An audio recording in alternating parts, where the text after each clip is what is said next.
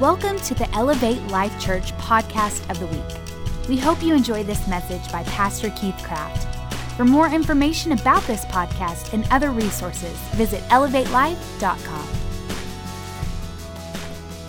Hey, if you're a guest with us, we invite you to stand and put your hand over your heart and let's make some declarations together. Say this with me. I am who God says I am, a child of God, the righteousness of God. I am the apple of God's eye. I am God's workmanship, created for good works, and I can do all things through Christ who strengthens me. Today I open up my mind to receive the word of God so I can think like God, be like God, and do life the way God intended for me to live. Let's lift up holy hands, say it with me. Come, Holy Spirit, help me elevate my thinking so I can elevate my life in Jesus' name. Amen, amen. Hey, give the people that are watching right now live on Facebook, YouTube, wherever they're watching, thank you guys so much. Love you. Y'all love on somebody. Would you do that on your way down? Tell them they're looking good. Just for the next few moments, I want to talk to you about the love of God. I want to talk to you. We've been in this Rhythm of Life series, and there's one thing about rhythm that I want you to get. I thought when I started this series that I was going to get to go a lot further in it, and maybe we'll come back to it in 2018, but because I've got a lot to say about this. We're also through my masterminds and coaching, we're going to be releasing some of this as it relates to the Wheel of Life leadership and rhythm and routine, and so that's going to be a great thing, and some of them are in this room. But I just want to tell you that I got hung up, if I can say that, in the most positive sense, on love. That I believe right now in the world that the greatest need the world has is love. Come on. Does anybody agree with me on that? And so you know, in talking about the rhythm of life, it's really the rhythm of love. It's us aligning our hearts for what God's heart beats for. And so that's why we've taken a little bit of extra time today. But for the next few minutes, I want to talk to you about really loving all the way. That when Jesus was asked by a lawyer, he went to him, two different lawyers at two different times. One said, what is the greatest commandment? What's the greatest commandment? And Jesus didn't bat an eye. He didn't say, hey, just go look at the 10 commandments and they're all important. You know, I mean, I would think that Jesus would have said, have no other gods before me. That would be the greatest commandment, right? But that's not what he said. He didn't refer to the 10 commandments.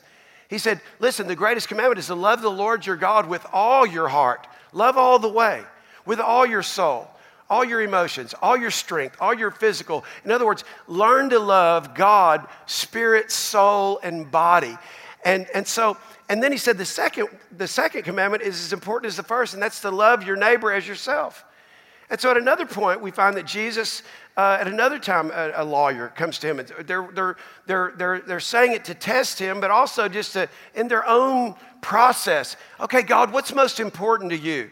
What's the most important commandment? Then the second lawyer asked him a question. He said, I want to ask you this question. He said, how can I inherit eternal life? So this is interesting. You would think that Jesus would say, well, just make sure you know that you ask God to forgive you of your sins. But that's not what he said. The same answer of what's most important to God is also what's most important to us to inherit eternal life. And you say, what is that? Love the Lord your God with all your heart, with all your soul, with all your strength. And by the way, the second is as important as the first. Love your neighbor as yourself. So when I started just really thinking about this, and God was taking me on my own journey with this, about the rhythm of love as it relates to the most important rhythm in our life. By the way, the most important physical rhythm that you have right now is your heart that's beating. It's either in rhythm or out of rhythm. Number one disease, a killer among Americans is heart disease, usually arrhythmia. Things happen in our life that cause our heart to get out of rhythm, whether it's through crisis or situations or enough brokenness or enough stress or whatever, that our heart just gets out of rhythm. And so supernaturally, it's the same thing, that God wants us to have a heart for him. So he says, love me with all your heart. And so I started thinking in my mind, why would God want us to love him all the way, love him with all of our heart? Like, why isn't it enough just to love? Like, why isn't it enough just to love my wife? Why isn't it enough just to love my kids? Why isn't it enough just to, hey, I love you, hey, I love you too. So if I tell you I love you and you tell me I love you back, how deep does that love go? How extravagant is that love? How unfailing is that love? How committed is that love? How unconditional is that love? And so again, all of us have said I love you to people that are not necessarily in our life anymore. All of us have had things that have happened where we've put our love out there and our love's been broken, our heart's been broken. And so what is it that Jesus was saying? Why is it important that we love him all the way? And as I begin to really mind my own soul in this, God, like, why would you say this? Take a look at your notes. When we love God all the way, you are learning to love God's way. So part of God's mindset is, I want you to learn to love me all the way, because that's how I love. I love you all the way. The Bible says there's no height nor depth.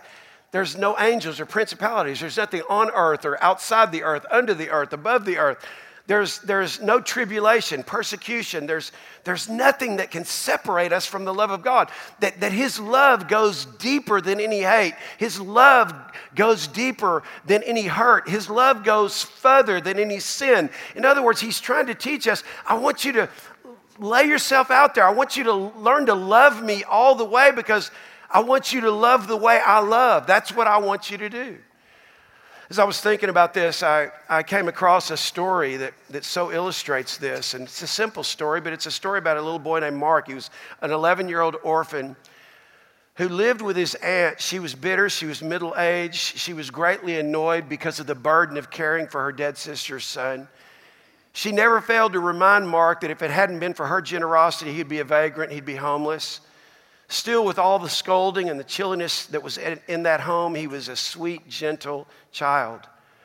Mark's school teacher had not noticed him in particular until he began staying after class each day to help her straighten up the room. He wasn't asked to do this. He just started serving. He just started doing it. He's 11 years old, and obviously it got her attention. They didn't talk very much, but when Mark did talk, he talked mostly about his mother. He was small when she died, but he would recount how she was kind and gentle and loving, and how she always spent so much time with him. But Christmas began to come, and as it drew near, Mark failed to stay after school each day, and so his teacher had always looked forward to him coming, not because she had asked him, but because he always showed up, and she noticed that he wasn't there. And one day she called him after class, and she said, well, why did you stop coming to class? And he said, well, because Christmas is coming, and I've got something that's going to be a surprise for you. So finally, the last day of school came before Christmas, and Mark crept slowly into the room. It was late in the afternoon. His hands were concealing something behind his back, and he said, I have a present for you, and I hope you like it. And he held out his hands, and there lying in the palm of his hand was a little box. I hope you like it. The teacher said, it's beautiful. What is it? Is there something inside it? He said, oh, you're not going to be able to see it. You're not going to be able to touch it, taste it, or feel it. But my mother always said to me that what's inside this box will make you feel good all the time, warm on cold nights, safe when you're all alone. And the teacher looked into the box and said, what is it? What is it that'll make me feel so good? And Mark, the 11-year-old, the orphan, the unwanted child by his own aunt, said, it's love. My mother gave me this box, and she said, it's best when you give it away, and so I'm giving you this box. You know, so oftentimes we hear about the cross, and we hear about how Jesus died on a cross for us, and he did. And we hear about how Jesus gave all he had. He loved us all the way. He loved us all the way to the cross, and he took our sin, and he took our shame, and he took our guilt, and he nailed it to a cross. But we don't hear much about the empty grave. I'm so excited because I'm going to join about 75 people from our church in Israel. In about 2 weeks, we leave, and we're going to stand at that empty box, at that empty grave, and we're going to be reminded that that grave speaks life, that that grave speaks love, that that grave speaks possible in our impossible circumstances, that grave speaks that there is life after death, that grave speaks not just about our temporary situation, but about our eternal purpose. We're going to stand at that grave, and we're going to celebrate together as Elevate Life Church an empty tomb where his bones were never found, where his body was never found, because he's not just another leader of a religion. He's the King of Kings and the Lord of Lords, the resurrection and the life. He's Jesus. And when I think about this story, and I think about this little boy, his most prized possession from his mother was an empty wooden box. of invisible love that every time you open that box, remember this. This week I was walking through the offices just loving on everybody, and Pastor Jeremy was in his office, and I walked in. There's this huge cross with Jesus on it with the inscription, in Latin over, and I mean, it's huge. And he said, somebody gave this to my dad. My dad gave it to me, and I'm going to hang it up here. I said, man, that's awesome, but don't show Pastor Sheila. No, I said, in fact, show Pastor Sheila. And then I told him this story. I said, I've always celebrated Sheila on the 20th. You guys know that if you've been around our church. This last September 20th was 500 months we've been together, y'all. Been kissing those same lips. 500 months. And it's been better and better and better. But when we were about 16 years of age, I wanted to give her a gift. And when I think about why God loves us and why he wants us to love all the way, because God is love. That's what the Bible says. That's how God describes himself. God is love. So I'm going to change the name God, put Keith is love. God so loved that he gave. Keith so loved that he gave. In other words, why would God want us to love all the way? Because he wants us to become givers. That everything that we've been the beneficiary of, don't just take it for yourself and buy a boat and buy a house and do what the people in the world do. Just you're for and no more, and stock up and store up, and where the Bible says moths and rust does corrupt, and just as riches come, they fly away as quick as an eagle flies. But I think about that why does God want us to love all the way? Because he wants us to learn to be givers like him. He wants us to be his sons and daughters on the earth, to be like him, to love the way he loves. And so when I was about 16, Sheila and I were 16, we were dating, and I wanted to give her a gift. So y'all, we were in Louisiana, and in Louisiana, there's a little place called Service Merchandise. I don't know if anybody remembers Service Merchandise. Anybody remember Service Merchandise? They got about the cheapest jewelry you can get, and I was glad for that when I was 16 because I didn't have a lot of money. And so I went and I bought her something. I was so excited. And when you're a gift giver, those of you that are gift givers, you'll know what I'm talking about. You want people, no matter what the gift is, you want them to open the gift and go, that's like the greatest thing I've ever received in my life, no matter what it is. And so how many gift givers I have here? You're a gift giver, like a man. You want people to be excited. It just, and not, look, you're not giving it so what you get back, right? So when she opened it, she goes, oh, that's so nice.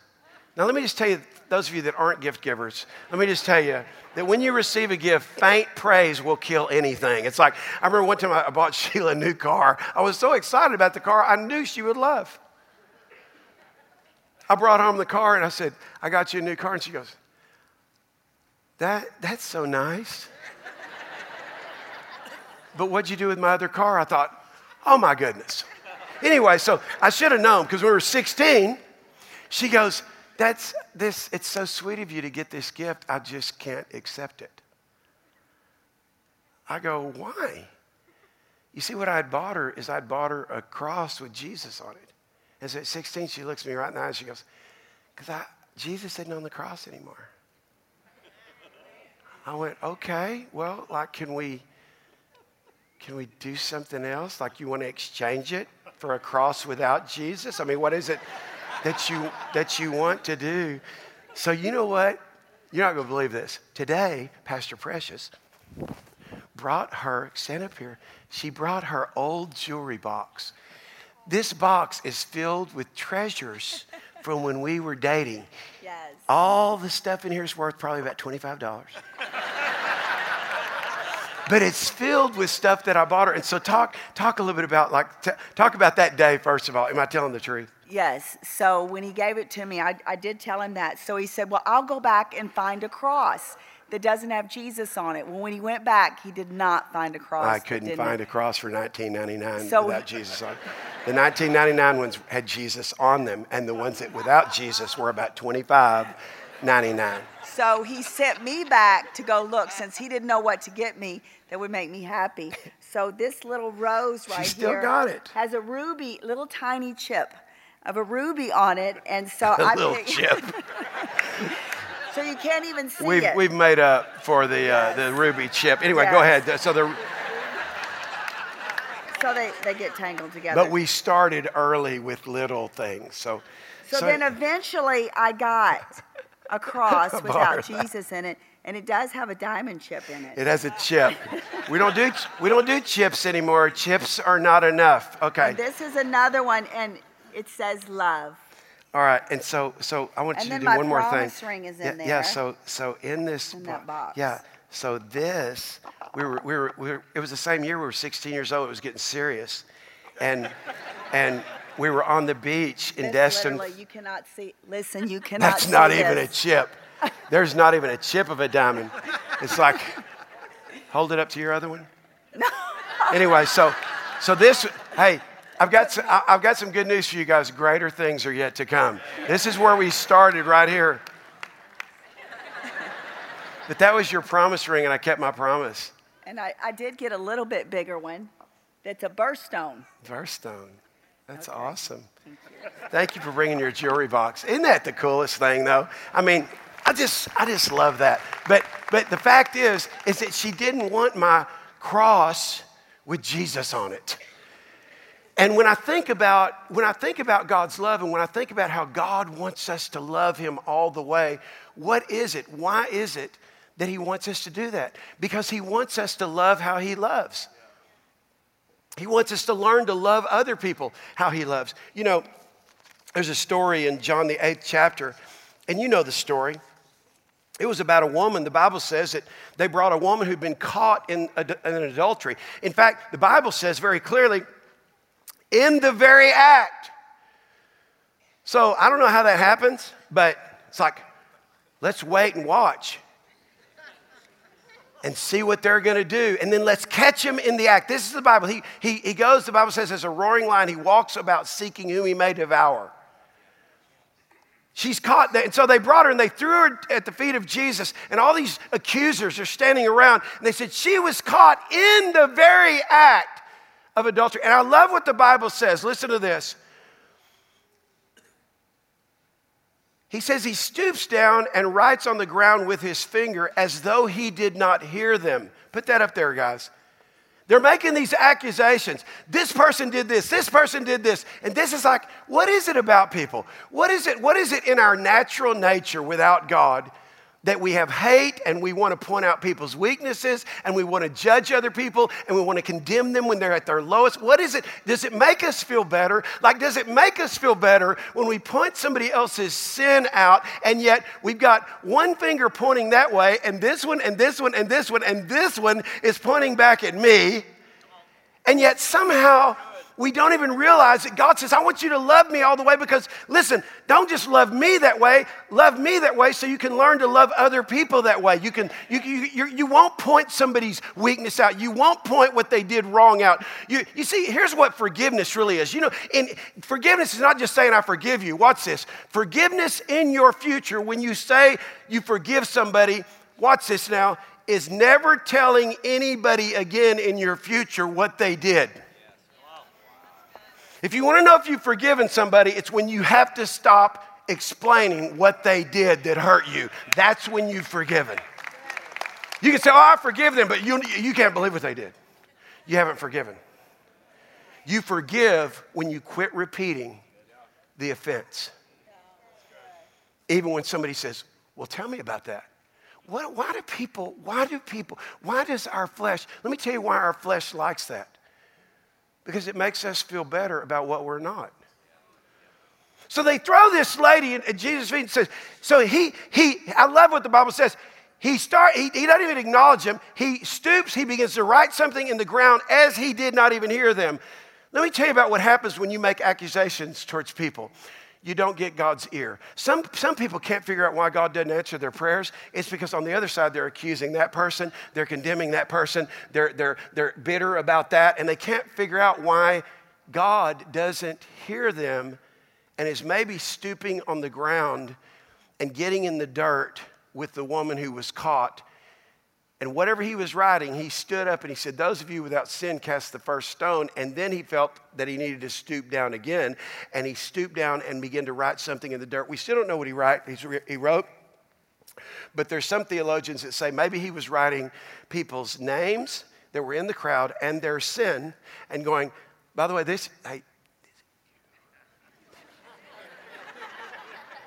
like, do you really want to go down this road? Because this is you.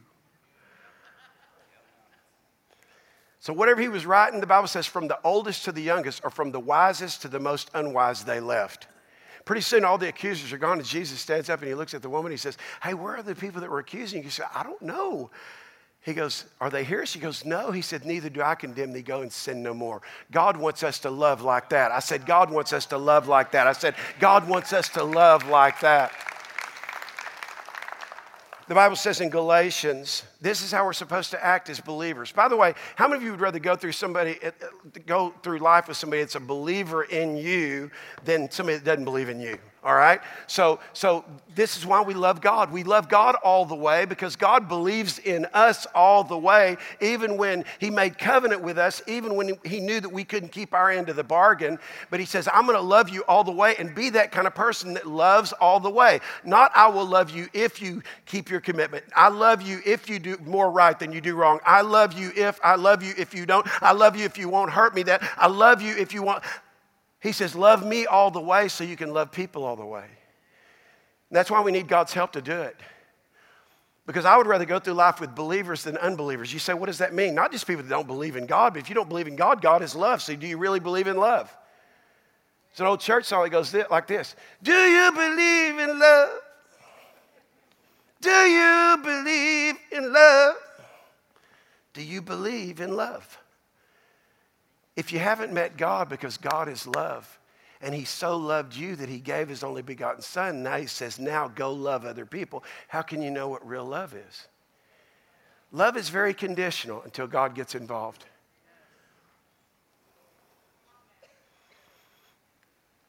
So here's how we're supposed to behave if we're believers. Any believers in the house? If a man is overtaken, Galatians 6:1 says, in any trespass, doesn't qualify the trespass, if he's overtaken in any trespass, you who are spiritual in that moment,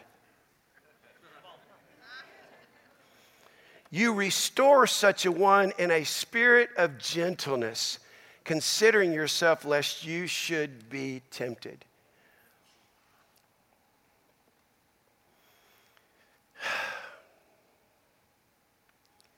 Do you know that your temptation might be different than somebody else because you may not, let's just talk about physically for a second. You might not be as attractive as somebody else. So the more attractive somebody else is, their level of temptation may be a little different than your level of temptation. You may not have women coming up to you all the time. You may not have men hitting on you all the time. So it's very easy to judge somebody who may be whatever, a little more physically attractive, and say, wow, I don't know how somebody could ever do that. Well, until you're that, you don't know. Some people have never been hit on. And can I just tell you this? Don't judge people that get hit on. Because here's the reality. It's not just about attraction. It's about understanding that there's something in all of us that wants more. We want more. And we have to understand the answer to even our own lust, the answer to even our own wants is found in the love of God. I said the love of God. It's very easy to judge somebody that has money when you don't have money. And that's what Judas did. When the woman who didn't even have a lot of money, but she broke her alabaster box and it was more than a year's worth of wages, what does Judas say? What does a Luciferian spirit say? What does a judgmental spirit say? He's one of Jesus' disciples. All of a sudden he starts judging the woman and he says, look at her. How sensual is this? She's broke the alabaster box over Jesus' feet. How inappropriate. He was an invited guest into somebody's house, and this woman comes and breaks an alabaster box over and begins to wipe him with her hair. There's nothing in that day more sensual than that. And so all of a sudden, all the judging comes, why would she do that? What is she even doing here? Like she's just trying to show out in front of Jesus. And look at that, that's a year's worth salary. And here's what Judas said, that money could have been spent for something to feed the poor. And I'll just ask you the question now that you know the end of the story. You think Judas cared about the poor? No. Then why would Judas judge it? It's so easy for us. How are we supposed to behave? Here's how we're supposed to behave. Treat people with gentleness and kindness and mercy. And when they fall into a pit that maybe you haven't fallen into, do your best if you're in their circle to help them get back out and to restore them in a spirit of gentleness. That's God's love. And try to understand. Understand what? That everybody's at a different place. Your temptation is different. Listen, Sheila and I couldn't be further apart in our temptations. I don't even think she has temptations. I don't know. I am a tempted man. I'm just telling you, I am. She is this spiritual, she can't even receive a cross with Jesus on it. I mean, I forgot. How do you marry something like that? Oh, I can't receive this gift. The Christ who has been risen is no longer on the cross. Oh, I'm sorry.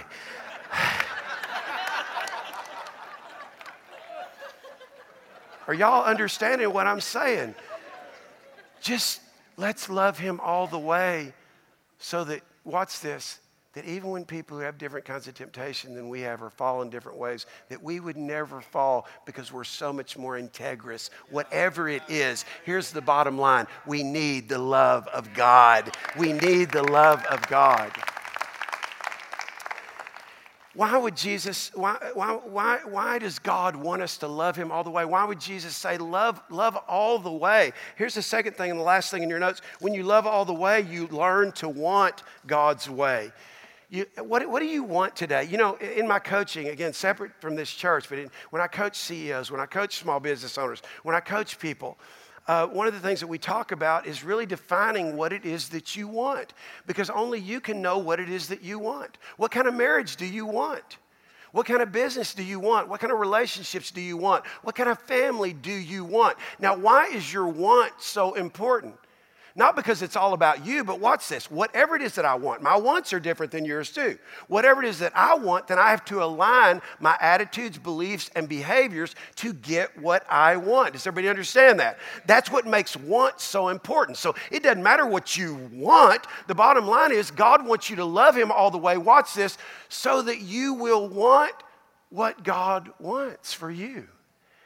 If God created you, he created you with a purpose in mind. You know, I think about Aggie's parents that are sitting here. I mean, when she's 16 and she's in all her craziness and in her rebellion and she's disrespectful and she's disobedient and she's all whatever she was, for you to be sitting here 5 years later with tears in your eyes applauding a daughter that not only God has restored, but now he's going to use in a foreign country. I mean, is God God or what? I mean, that's what's so powerful. So that's what we have to believe about people along the way, especially those that are close to us. And you know what I know about her parents? They turned her over to God. God, we don't know what to do, so we turn her over to you. And sometimes that's what we have to do with people. It's like, God, I turn that person over to you, but not get into hate, not get into negativity, not get into bitterness and unforgiveness.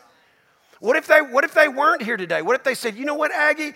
We know the real you. We know what you did. Nobody here knows what you did. Nobody knows how disrespectful you were to us. Nobody knows what that we raised you in church. We raised you right. We did our best, and you walked out. And if they held on to that today, they wouldn't be a part of this divine celebration today. And so many people go through life, and what happens is somebody really did that. Somebody really did break my heart. Somebody really did do me wrong. Somebody really did disrespect me. Somebody really did dishonor me. Can I tell you, if you will turn them over to God, I don't know how he does it, but somehow, maybe because of your prayers, they make their way back to the house of God, and he brings restoration, and the latter is greater than the former. Can I tell you, the ladder of your marriage is going to be greater than the former. The ladder of your business is going to be greater than the former. That's the kind of God we serve. Yes. Why do we need to love God all the way? Because God wants certain things for us. Take a look at your notes. What does God want for you? He wants you to be great. Y'all look at me, because I could have said something a lot worse. He wants you to be humble. Well, doesn't God want us to be humble? You know what, people? Listen very carefully. What people who don't understand the great love of God for them, what they don't understand is God greatly loves you because he wants you to greatly love and he wants you to be great. God wants you to be great. We preached in the Intimacy series that God wants you to be the best version of you. Long story short, here's the bottom line. God wants you to be great. I love what French writer Alex de Tocqueville said. He visited America in 1831. He said, I sought for the greatness of the United States in her commodious harbors, in her ample rivers, in her fertile fields, in her boundless forest, and it was not there. I sought for America's greatness in her rich mines, in her vast world commerce, in her public school system, in her institutions of higher learning, and it was not there. I looked for America's greatness in her democratic Congress and in her matchless Constitution, and it was not there. Not until I went into the churches of America and heard her pulpits flame with righteousness did I understand the secret of her genius and power. America is great because America is good, and if America ever ceases to be good, America will cease to be great. Can I tell you that it's the same thing for each one of us? What makes your family great is your greatness. What makes this country great is your greatness. What makes anything that you're involved in great is because of your greatness. And the only reason America is not greater is because the people aren't greater. The only reason the business is not greater is because the people aren't greater. God says, I want you to be great because I want to do great things in the earth. And you've got to get into a place where that greatness is stirred on the inside of you. Can I just say, welcome to Elevate Life Church. We are an incubator of greatness. And if you choose, God will take you higher. He'll take you further. He'll take you to places that you've never been, and some of you that you've never dreamed. God wants you to be great. Look at somebody and say, God wants you to be great. Now, here's the second thing that's going to be hard to say. Live up to it. Don't let yourself off the hook. Don't say, oh, greatness is not for me. No, it is for you. Matthew 20, the mother of Zebedee's sons came to him with her sons, and they knelt down and they asked him. And he said to her, what do you want? God's asking that question to you today. What do you want? Well, I just want my bills to be paid off. You're thinking too small. What do you want? I want that lawsuit to go away. You're thinking too small. What do you want? I want the dinar. I'm about to wallpaper my house with dinar. I want the dinar to cash out, and then I'll pay for this church. What do you want? Whatever it is, if it doesn't align with God's want, it's too small. What do you want? I want that deal to go through. What do you want? I want more clients. You see, whatever it is, if your answer is not, I want what God wants, it's too small. And so the enemy's trap is to get you wanting too small. Because God wants you to be great. And anything that's associated with you is going to be great. Let me prophesy that over you right now. Anything associated with you is going to be great. And it's going to be great because of you.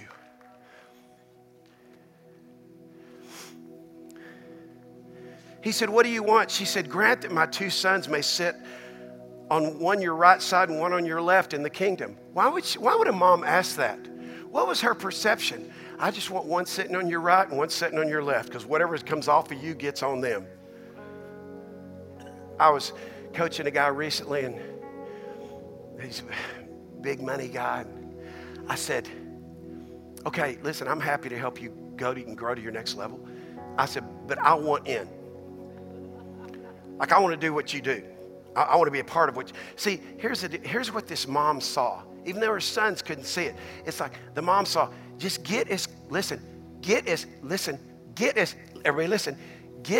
close to Jesus as you can. So here's what Jesus said. He said, I'm not sure you know what you ask. In fact, I know you don't know really what you're asking for because you're not able to drink the cup that I'm about to drink and be baptized with the baptism that I'm baptized with. They said, no, we are able. He said, okay, then indeed you will be baptized with the same baptism that I'm. If you want what I want, then you will. But to set at my right hand and my left hand, that's not mine to give. But let me just talk to all y'all. And before he could talk to the other 10, they were mad. You know why they were mad? Watch this. They were mad not just because of the sons of Zebedee, James and John, that they asked to be sit next to Jesus. They were mad because the mother asked. Why do people get mad? Listen to me now, because some of y'all been on the mad side of it. Why do people get mad about people striving to be great and call it ego and call it ambition and call it unholy? Why do people get mad about it? Because when you're striving to do something that other people aren't striving to do, all they can do is judge it and watch you go like this. That's why. I said, that's why. So it's very easy to get negative and critical about people that are trying to be a mover and a shaker and to make something happen. Oh, look, it's all about them. The 10 were upset, and Jesus said, okay, let me talk to y'all about something. There's these rulers, they lord over you, they exercise authority. It's not going to be that way with you. Watch this now. But whoever desires to become great, he's not saying that the desire to become great is wrong. In fact, God wants you to be great. So whoever desires to become great, let him become your servant. Whoever desires to be first. How many of y'all have ever desired to be first at anything? Those of you aren't raising your hands, Lord, just forgive them. I just cast out a spirit of lying. I'm going to ask you one more time. I'm going to give you a chance not to go to hell. How many of you have wanted to be first? Let me just see your hands. Listen, I've always wanted to be the favored son in my family, but I'm not. My brother is, and I'm good with it. I love that. I love that my mom adored it. My mom might be watching. Mom, I know. Just know I know. I'm good with it. How many of y'all in your family, you know what I'm talking about? Like, you know the favored son. It's okay. Because guess what? I'm God's favorite. Until Sheila shows up. Then she puts a sign in our kitchen, and it's in stone that says, Jesus loves you, but I'm his favorite. So I get reminded about it all the time. Everybody loves Sheila. Everybody loves my brother. And then God says, now you go change the world. I said, you go change the world. It doesn't matter if you're anybody's favorite or if you're first, but Jesus said it's okay to want to be first. It's okay to want to be the fastest. It's okay to want to be the richest. Let me rewind that. It's okay to want to be the richest. It's okay to want to succeed. It's okay to want to build a great business. It's okay to want to have a great family. It's okay to reach your full God-given potential. Can I tell you, because God wants you to love him, because he wants you to want what he wants, and he wants you to be great. And he wants you to be great so much that he says, if that's what you want, then be like me. Become a servant. Become a servant. I think about Leif Angel, who's on the front row here. For 14 years, served in our church, led our servant leaders faithfully. I kept prophesying over him. Leif, someday you're going to be a pastor with us. Man, I just think you're supposed to be in ministry with us. Today, he helps lead our servant leaders here. This guy's sitting here, and you know what? He looks like he's the picture of health, and he is. He had 2 kidneys. He decided, hey, I can do without one. And he gave one away to somebody that was in our church. Can I just tell you this? Listen, it's on the back of your notes, but I want you to look. Servant leadership. It's a noble ascent of your mind and your heart to live a life with a transcendent cause. It's born out of a grateful heart expressed through a spirit of generosity. Servant leadership is one's life that becomes a sacred despoilment of mediocrity. Can I tell you, if there's one thing I don't want to be in life, it's mediocre. I don't want to be a mediocre husband. Is that okay with you, Sheila? I don't want to be a mediocre dad. Is that okay with you, Josh? I don't want to be a mediocre friend. Is that okay with you, Scott, Uncle Back, wherever you are? Is that okay, Dave, along with you? I don't want to be a mediocre friend. I'm going to go all the way. I don't want to be a mediocre giver. I don't want to be somewhere in the middle. I'm not on the CB in 1970 going, I'm just sitting in the rocking chair. Somebody's taking the lead. I'm not last. I'm just in the middle. Maybe I won't get a ticket. Can I tell you, I don't want to be that guy. I want to be the guy that's creating the draft. I want to be the guy that's going up the mountain. I want to be the guy that says, hey, come on, we can do more together. It's not about me, it's about we. So God says, you know what? If you want to be great, that's great. Because I want you to be great. But the pathway to greatness is through serving others. And when you serve, you lead. And it's not about being paid or unpaid. It's about having a heart of generosity. Our church is built on servant leadership. Many people in our church employ people, and I want to talk to them right now. Don't you want to employ somebody that serves way beyond their pay grade? Don't you want to employ somebody that creates a place of indispensability that causes long-term growth in what you're doing because they roll like an owner? Every person who employs people and who owns companies knows exactly what I'm talking about. The best people that we have are people that live, walk, and act like they own it. In other words, they take responsibility even when they're not given the authority. So many people wait for the authority and then they'll take responsibility. Can I tell you something? Don't ever be one of those people. If you have, repent to God. This says, I've got all the responsibility and no authority. No, let me tell you something. You've got authority from God to operate in the responsibility that God's given you. And promotion, the Bible says, doesn't come from the east or the west or the south, but it comes from the north. God knows your heart of servitude. And guess what? If that boss doesn't recognize you, don't complain. Don't be negative about it. Just know someday you might be his boss. So it's getting that spirit on the inside of you that says, guess what? God wants me to be great.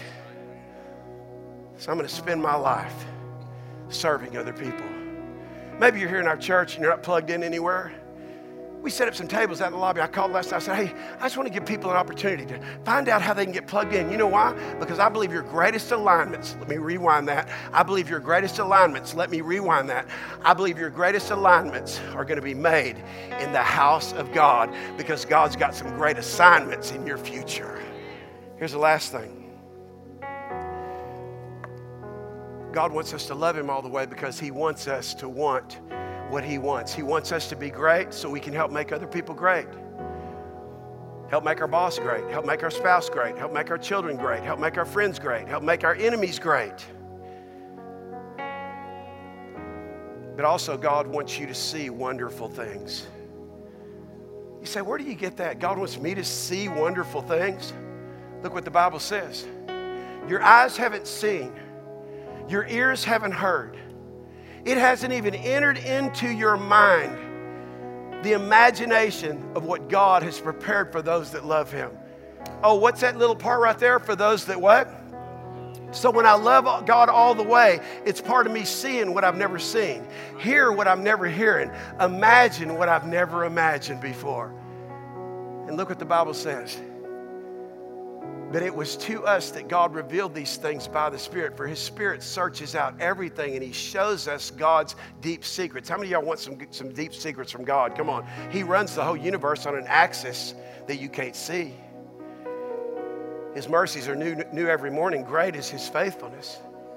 No one can know a person's thought except that person's own spirit, and no one can know God's thoughts except God's own spirit. Next verse. And we have received God's Spirit. Everybody say, thank you, God. Not the world's spirit, so we can know the wonderful things that God has freely given to us. Can I just announce and prophesy over your life?